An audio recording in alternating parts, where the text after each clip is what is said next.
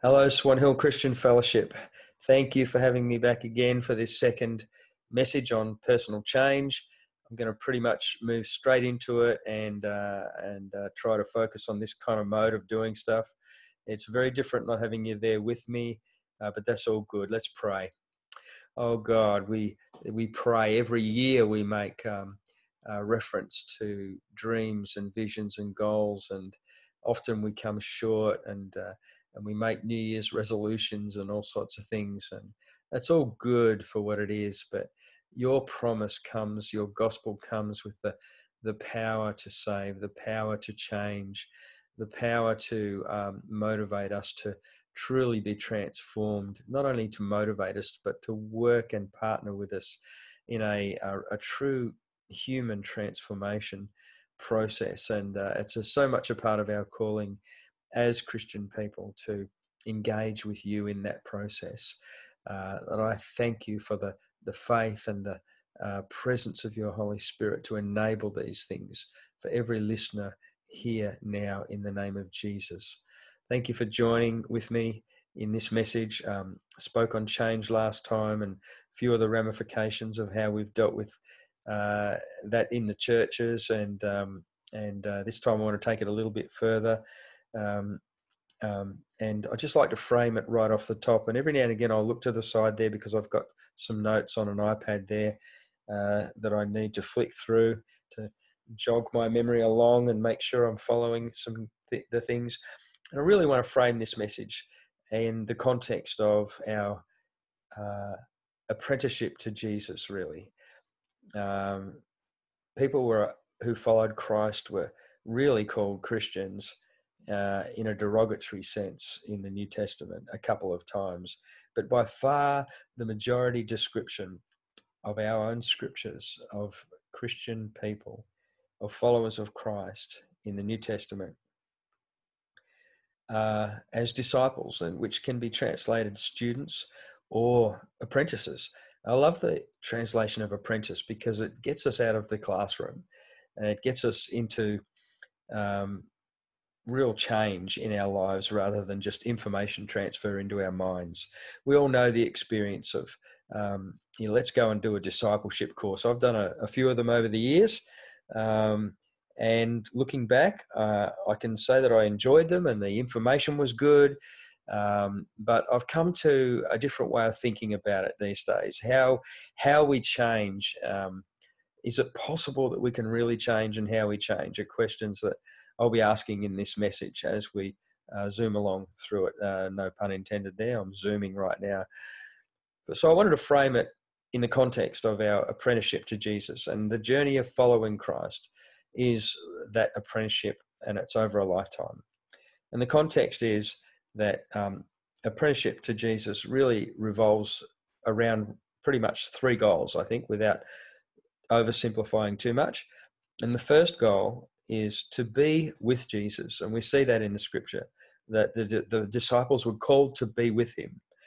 You and I are called to be with Jesus. And look, just as Jesus was with his own Father, we are called to be with Jesus. And Jesus called us to that through the Holy Spirit when he said that where I go, you can't come, but I'll go to return to my Father and will send the Holy Spirit to you. And the Holy Spirit will communicate my will and my presence and my very being to you through his presence in your life. And really build a bridge to you from the Father and from the Trinity, really back to earth. And the Holy Spirit will encircle you with his counsel, his love, his comfort, his strength, and everything that the Father's shown me, he will show you on my behalf. And in that way, the Holy Spirit becomes the bridge that to the presence of the Father, and that says, and to the activity of God in the world today. And so Christ was able to say, "You're not orphans. I have not left you as orphans or without the great divine companion." And so to be with Jesus. John 15, Pastor Collins talked about that recently.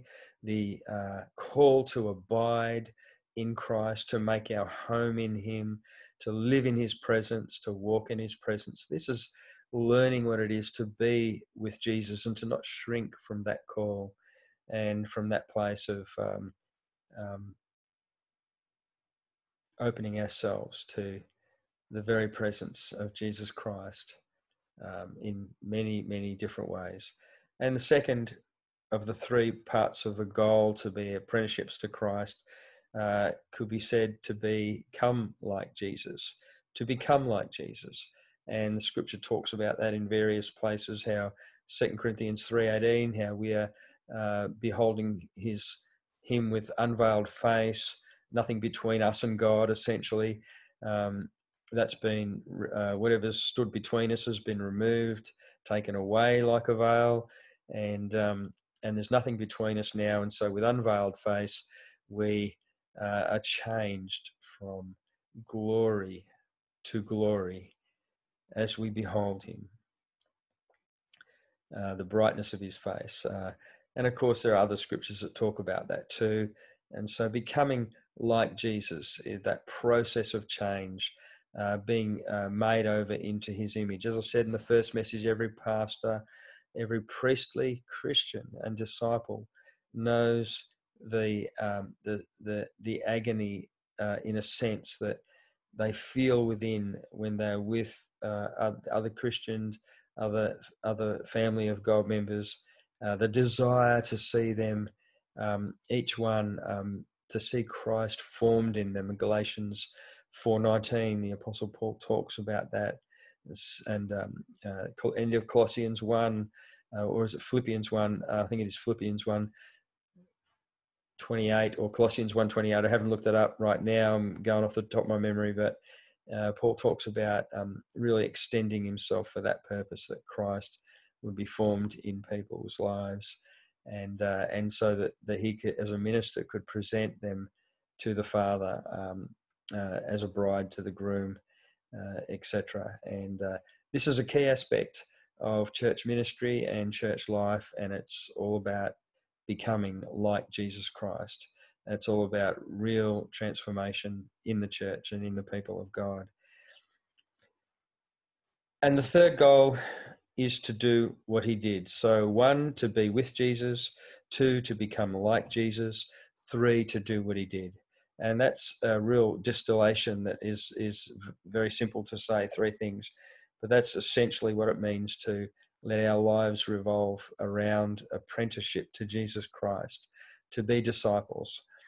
And of course, right off the cuff, I'd like to say that in Luke 6:39 and 40, Jesus had what's called a little parable. It's a little proverb, probably more than a little parable, I think. It's so small, just 2 little sentences, verses. And he says that, Jesus said, "Can a blind man lead a blind man?" And of course, the answer is no. And he goes on to say, wouldn't they both fall in a ditch? And of course, the answer is yes. And an apprentice doesn't lecture his master or go beyond his master, is the paraphrase. And the second point of that verse 40 in Luke 6 says, the point is to be careful who you follow as your teacher. Today we have what we call open source learning. People can, people follow people on Instagram and Twitter and so on. They follow so many people. They have so many people follow them as to what that means there. But who you let speak into your life is, and who you let influence your life is, there are so many sources that we can tap into, and Jesus is really saying right up the front there about following him that we need to be careful who we let follow us. And Jesus regularly called leaders in Israel blind guides, and the student / disciple or apprentice is not above his or her teacher, but everyone who is fully trained, it says, will be like their teacher. Notice the whole point of apprenticeship is to become like Jesus. Have you lost sight of that? Has your church's ministry lost sight of that? Has that moved over to some appendix position or some other place? Have we lost the call, lost our sense of focus into that space? Let's call it back, and let's call it back in this message, amongst others, no doubt. It's not the call of Jesus into apprenticeship is not to know your Bible and theology. One of the big scriptures in my life is in John chapter 5. I can't remember the verse now off the top of my head, but you can look it up if you want to. But, Jesus says to the Pharisees and that, you guys search the scriptures diligently because you think that in them you have life. But they are they which testify of me, and yet you refuse to come to me for the life that you need, for the life that you need. And I've said many times over the years, I have, a fair bit of knowledge of Scripture and way more than what I live. And I'm being conscious of that gap. And I hit a period in my life where, I'd led a worship team in a growing church for over a decade, and I was then called to administer and look after aspects of training with the CRC materials, etc. And I really became disheartened with that because so much of it was just at the information level, and there was almost no theology of practice and apprenticeship and application there in that. And it really frustrated me, and I became very disheartened with it because I think I was learning that that we need more than information transfer into our heads to have another discipleship course or another study on discipleship or apprenticeship to Jesus. We needed to go further than that.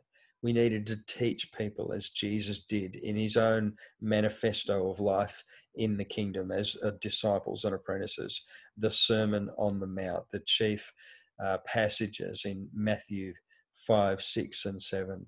Every believer, every Christian, every person who's in the way of Jesus needs to drench themselves in those chapters for what it means to be apprenticed to Jesus Christ. Excuse me. If you're an apprentice, I've written down, if you are an apprentice, then we are on a collision course with a radical overhaul from the inside out to become like Jesus. I've already quoted a couple of scriptures there that I had. The key question I'd like to ask in this message of you, and indeed of myself, that I do ask pretty much routinely, question: is really radical change really possible inside the heart? Not just giving up smoking, not just not looking the wrong way at the opposite sex, not just not murdering people and all those outward things, not just outwardly appearing really cool and chilled instead of being an anxious presence in wherever you are, but actually having peace come inside your soul, having the dignity and purity of love as you look at other people inside your very being and feeling that as God feels it to some extent. Inner change, not just on the outward being restrained, but still having, like Jesus said, dead men's bones on the inside, the life of the old life, still just chipping away on the inside at you and creating this tension. So as I said, coming back to quickly my story, I grew very dissatisfied with the lack of deep change in my own life. And look, in a nutshell, it wasn't that I did not want to find deeper change. It was more that I really wasn't sure how to. And I didn't seem to have a clear picture or pathway to that. I'd certainly been to plenty of studies and discipleship courses and things like that were held out the promise of um, making me into a disciple, really, or an apprentice. But in reality, it didn't really happen like that, you know. And so information transfer is good for all it is, but it's one small and perhaps even a beginning part. So I would say that I'd like to move over and look at a few of the ingredients to do with change. But before I do, I'd like to say, like to talk for a few moments about the fact that change is inevitable in our lives, that we are all, from the time that we wake up, if you're breathing, if you've got a heartbeat, you are under multiple shaping forces. Without even having to think twice about it, you wake and go into your day. You are like a fish in water. You're being shaped by your culture. You're being shaped by the stories you believe. You're being shaped by people that you hang out with. You're being shaped by the habits that you've formed and that become the repetitive grooves of your life. You know, there's this saying that have a thought and then a thought becomes um, uh, an act, and then an act becomes a habit, and then a habit becomes a character, and a character becomes our destiny. And there's another saying, I love it too. It says, talking about vice and virtue, that vice are the habits that we have that destroy our lives, and virtue are the habits that build our lives. And so, not surprisingly, we have Jesus in his Sermon on the Mount. And what does he talk about when he talks in chapter 6, verse 1? He says, when you practice, and then he mentions, just as a quick sample of a few things, he says, when you practice giving alms or giving, do it like this, but don't do it like that. If you do it the wrong way, that practice, even though it's a practice of righteousness, he says, if you practice it the wrong way, it'll shape you the wrong way, and it'll point your life in the wrong direction. You'll become an ugly shape. And he says, when you pray, do it like this and don't do it like that. You know, you'll notice if you read there in Matthew 6, you'll see it. You know, don't pray and make a big show of it on the corner, you know, and everything in front of everybody, and so that you can be some kind of religious star of the show kind of thing. But do it in secret, who your Father sees and rewards. And he's talking about the way that you can mispractice the right thing and get it wrong, and it can shape you the wrong way and shrink your life rather than make you more like your master, like the one you're apprenticed to. And so he talked about when you fast, not if you do, but when you do, don't do it these ways because that'll misshape you, but do it the other ways. So what I want to talk about now, right now, is that we can, in this message, is that when we get up, we are being shaped by forces all around us all the time. The stories we believe and the lies we believe in that are embedded in those stories that are coming at us, like through social media and through movies and images and things that we associate with things in our lives. And we're storied beings, and we're built to make sense frame by frame out of the pieces of our lives, to attempt to have an explanatory story for the things that happen to us and within us. And we try to make sense of it, and we're built that way. That's the way God's built us, but it makes us subject to false stories and completely wrong stories about where we came from and what we're here for and where we're going. And then, of course, there's habits, as I began to say before. Habits, there are thick habits and thin habits. I have a habit of brushing my teeth, you know, which doesn't make a lot of difference to my life, though in some ways you could say it could, health-wise. And oral hygiene wise, and that can apparently affect other things if that goes really haywire. But it's a thin practice. It's one of those habits that doesn't tend to have a lot of consequence for your life in a lot of ways. But then there are thick habits. There are things that make a big difference when they become habitual over time in our lives, and they're good habits that build our lives, or they can be bad habits that really shrink our lives and bring us not good but evil in a way. And then there are relationships for people we connect with and hang out with, our tribes, our churches, our communities, where we have community. Do those relationships, uh, you know, uh, encourage us in the right direction, the direction that God wants us to go, or not? And then there's the general environment, the areas that we live in, the towns that we live in, the cities that we live in. Um, those things have an impact upon us.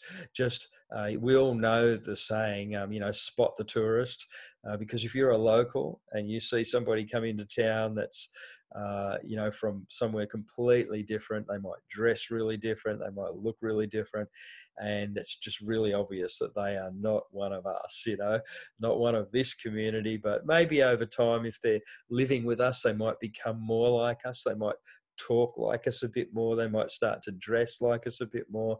They might even absorb some of our values. So for better or for worse, the stories we believe, the habits we create, the relationships that we have, and in the environment in which we live, all of those things kind of can combine to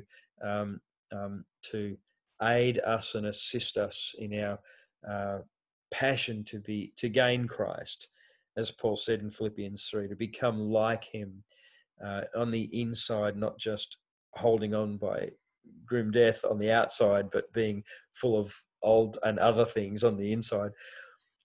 And so the reality is there is no neutral ground. We're all being transformed by multiple things all the time. And the question really is, who will you follow? What shaping force will you allow to shape you and have authority in your life? Paul said in Romans chapter 12, verse 2, he said, don't be conformed to those patterns and to those things in this world, but rather be transformed by the renewing of your mind, which in that context was not just talking about our belief system, the information that comes and goes in our head. It's talking about our soul, really, our psyche, our inner being, be transformed by its renewal.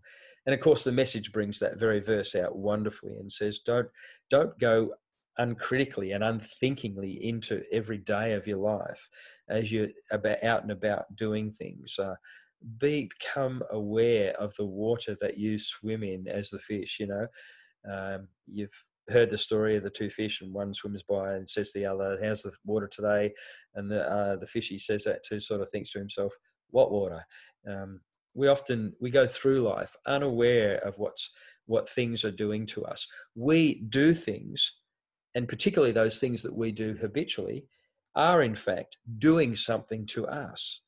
What are they doing to us? What are we doing? And what are the things that we do doing back to us to shape us to become the people that we are? And is that congruent with discipleship to Christ and apprenticeship to Christ? That's what we're asking ourselves in this message.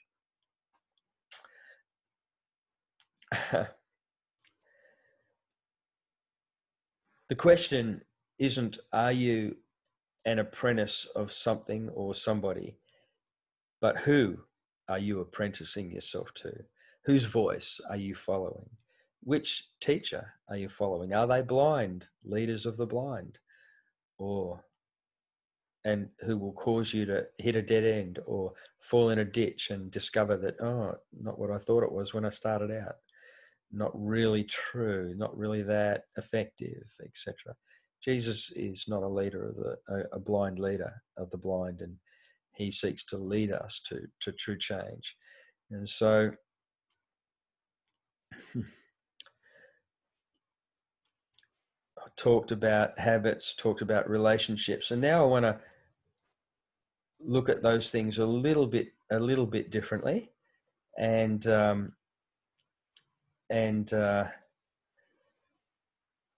we are shaped by and formed by our experiences. Again, the things that we habitually do something to us. That's a scary thought, that so much of this can be going on without any effort on our part. We're just subject to it. We're swimming in it. And the scary thing is that all you have to do is wake up, and you are a part of a whole bunch of forces that are shaping your life. Romans 12:2 tells us not to swim passively through those waters, but to align ourselves with a different current, with a different way of being that can really put us on the Jesus way and change our lives. So that is unintentional formation. Before I go any further, I want to talk about, just briefly repeat two common myths in the change process. And that one is that all we need to do is get lots of scripture into our minds. That, my friend, is information transfer. It's good as far as it goes. I have lots of scripture in my mind. I've been a rabid Bible studier and reader and meditator, and the scriptures itself encourage that. But that is only one part of the change process and one ingredient that we've looked at already. As I said to you before, Christ himself said, you to the Pharisees and the teachers of the law, that you diligently search the scriptures, because you think that in them you have life, but they are they which point to me, and speak of me, and yet you refuse to come to me that you might have the life that you so very much need. You refuse to come to me to have the life you need. And that's been the story of my life for some years, I think. I've often said I find it easy to learn knowledge and to have information, but not as easy to open myself to God and to the practices of righteousness, to help me open myself to the ways of God and the currents of grace, and to be changed in a deeper way. And of course, that's the first myth, that information transfer will do it for us. And of course, René Descartes, I call it Descartes, the French philosopher of the early modern period, the 1500s, I think it may be a little bit later. I haven't got it in front of me, but he was famous for saying that I think, therefore I am. And it almost became like a mantra of the Age of Reason, as it was called, in those few centuries between then and now, and really impacted the West a lot. So much so that we looked at human beings as thinking receptacles. If you could just get good thoughts and proper thoughts, not just positive thoughts, but true thoughts, and particularly scientifically true thoughts, as we understood science in that way, that those things could help us to progress as a culture, as a nations, and also as individuals. And but the reality is that we are more than thinking things. We actually become what we love. Now, René Descartes was a very smart guy, and he had a big influence in that regard. But today, most people know that is a small view of human beings. We are so much more than the information we have in our heads, or even than what we believe in our heads. There's a much newer and more nuanced understanding of human nature now that says that we are fundamentally lovers of things, and we move incessantly toward what we imagine to be a good life, or the good life of some sort. For us, what our vision of what we think will be the good life, and we move toward that, toward those things that we desire and that we love. So Christ, as our master, asks us, the key question that he asks all of us is, what do you want? Not what do you believe, not what do you think or believe in your head, but what do you really want? What do you long for? What do you desire? What do you love? Because we are what we love, and we are becoming the things that we love. And of course, Scripture says that in another way. It says what you worship, another word for love in a way, really, and desire. What you worship, you will become like. And so that's a different way of looking at one of the key elements of what brings change in our lives. And so we realized that Rene, though he was a smart guy, he was actually wrong in that regard. And so now we look a lot more to the things that we love. And a second myth about change that was very common, in particular among Pentecostal and charismatic kind of churches, I am led to believe for many years, was the idea that that we don't have to do anything, that God will do it all, almost as if we could download it, with Rene Descartes, I think, therefore I am. The idea was that if I could think almost like I could just download peace instead of anxiety, or love instead of hatred, or patience instead of irritability and an inability to see ahead and endure things. All these fruits of the Spirit, they're opposites. All the opposites that, if is almost, I can just think it and go, thank you, Jesus, download. Now I've got it. Now I'm peaceful, and all that sort of stuff. It's just a false way to understand the nature of change. And so this is a second one, the idea that we don't have to do anything, that it's all up to God. And one of the sayings that was a cliche that was around for a long time was just let go and let God. I think I understand that there is something in that, an aspect of surrender, getting out of our own way. Sometimes we can be trying so hard or have so many things in our hands as we try so hard, that God can't get a hold of us to get us to where he wants us to go. And so there's a sense of surrender that brings us into a place where God can move in our lives. But it came to be a false kind of saying, in the sense that it discounted the fact that we are to cooperate with God in the change process.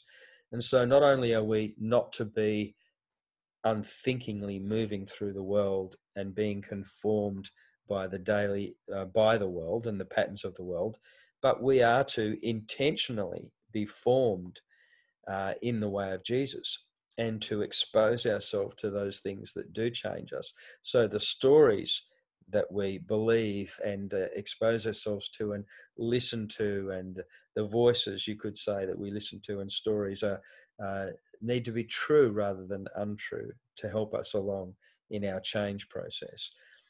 The habits that we form need to be habits of virtue: giving, fasting, praying, silence and solitude, all that sort of stuff.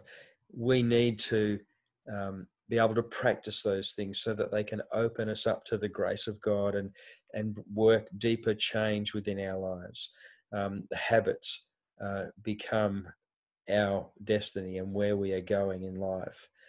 They build the life that we are building. They work on us. They do something to us as we do them. And then the third thing was relationships. Well, we all need a community, and the church community, of course, is God's idea. It's a group of allies, people that are all on the same page, in a sense. We all want the same thing, or at least we're there to discover that. And so instead of it just being disparate relationships, it's those relationships. It's like, that's a bit like a running partner, or running partners, or gym buddies, or you think about it. Community essentially does a couple of things for us. One is it exposes the things to us that we would perhaps not see left to ourselves. My wife was wont to say some time ago that that we could, when she first married me, that she suddenly became such a terrible person, she said. But of course, the reality was she didn't become anybody different. It's just that under pressure, sorry, there's somebody at the door all of a sudden, and it's late at night and we don't even know who it is. Just that under pressure, the pressure of community, really the pressure of a marriage community, it brought out all these other aspects that were there. But the other thing about community is that whether it's a marriage community or a church community, our faith community, is that we encourage one another, not we expose one another, in a sense, expose things in our lives as we living together and rub against each other and all that, but we also encourage one another. And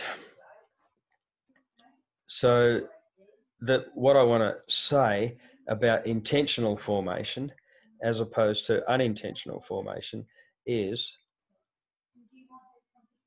that effort is not bad. Effort is in fact good. Grace is not opposed to earning, or it's not the same as trying to earn your way. And so the Australian band many years ago called Skyhooks, some of you might not be old enough to remember that. Some of you might. They had a hit song, I think it was called, ego is not a dirty word. I would say that the scripture says that effort is not a dirty word, as opposed to just let go and let God. There's really a coming together, a participatory action with us and God. There's another saying that we can put in our discipleship basket, and that is that without us, God can't, or God won't. And without God, we can't. That's it.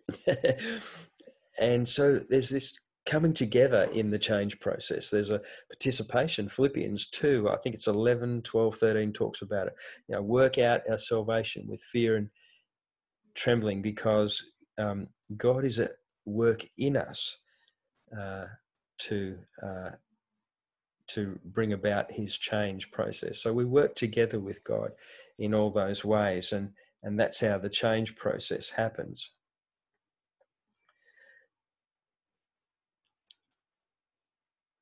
And of course, some of us cancel out the idea of practices of righteousness. People today, they use the language of spiritual disciplines or spiritual practices.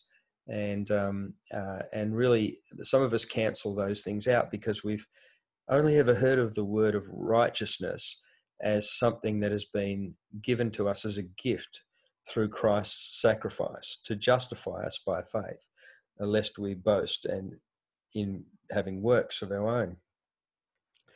But of course, there are various parts of Scripture that quite clearly righteousness in those contexts don't speak of the idea of an imparted gift through Christ, but they speak of ethics, they speak of justice, they speak of seeking that which is right and doing right. And of course, Jesus said it in his summary statement, right smack in the middle of the Sermon on the Mount, where he said, seek first the kingdom of God and his righteousness. And all these things, he said, will be added to you. And so righteousness in that context is that which we are to hunger and thirst after. And that can be summed up again too, largely in terms of our character in being like Christ. And so with those ingredients, I believe that in our churches, we really need to teach the practices of righteousness and teach that they are not opposed to effort. The Apostle Peter in 2 Peter chapter 1 said, make every effort to add to your faith. And then he went on to list a series of virtues and character traits. Make every effort. And he was one that was as flimsy as a reed, it says early on, but then became like a rock and underwent such a major change process. So he got a hold of something there in terms of connecting his life to God's work so that they could work together and participate and to get some fruit and get some outcome. And so I'm going to finish there. And of course, I just want to say that it's a lifetime journey. It's not an overnight thing. It's like you sow something. You don't expect to go and pick fruit off the next morning. and you have to nurture it and so on. But I want to read a prayer to you as we finish in this message. And it's a prayer that says this: may God bless you with a restless discomfort about easy answers and half-truths and superficial relationships, so that you may seek truth boldly and love deep within your heart. May God bless you with holy anger at injustice, oppression, and exploitation of people, so that you may tirelessly work for justice, freedom, and peace among all people. May God bless you with the gift of tears to shed with those who suffer from pain, rejection, starvation, or the loss of all that they cherish, so that you may reach out your hand to comfort them and transform their pain into joy.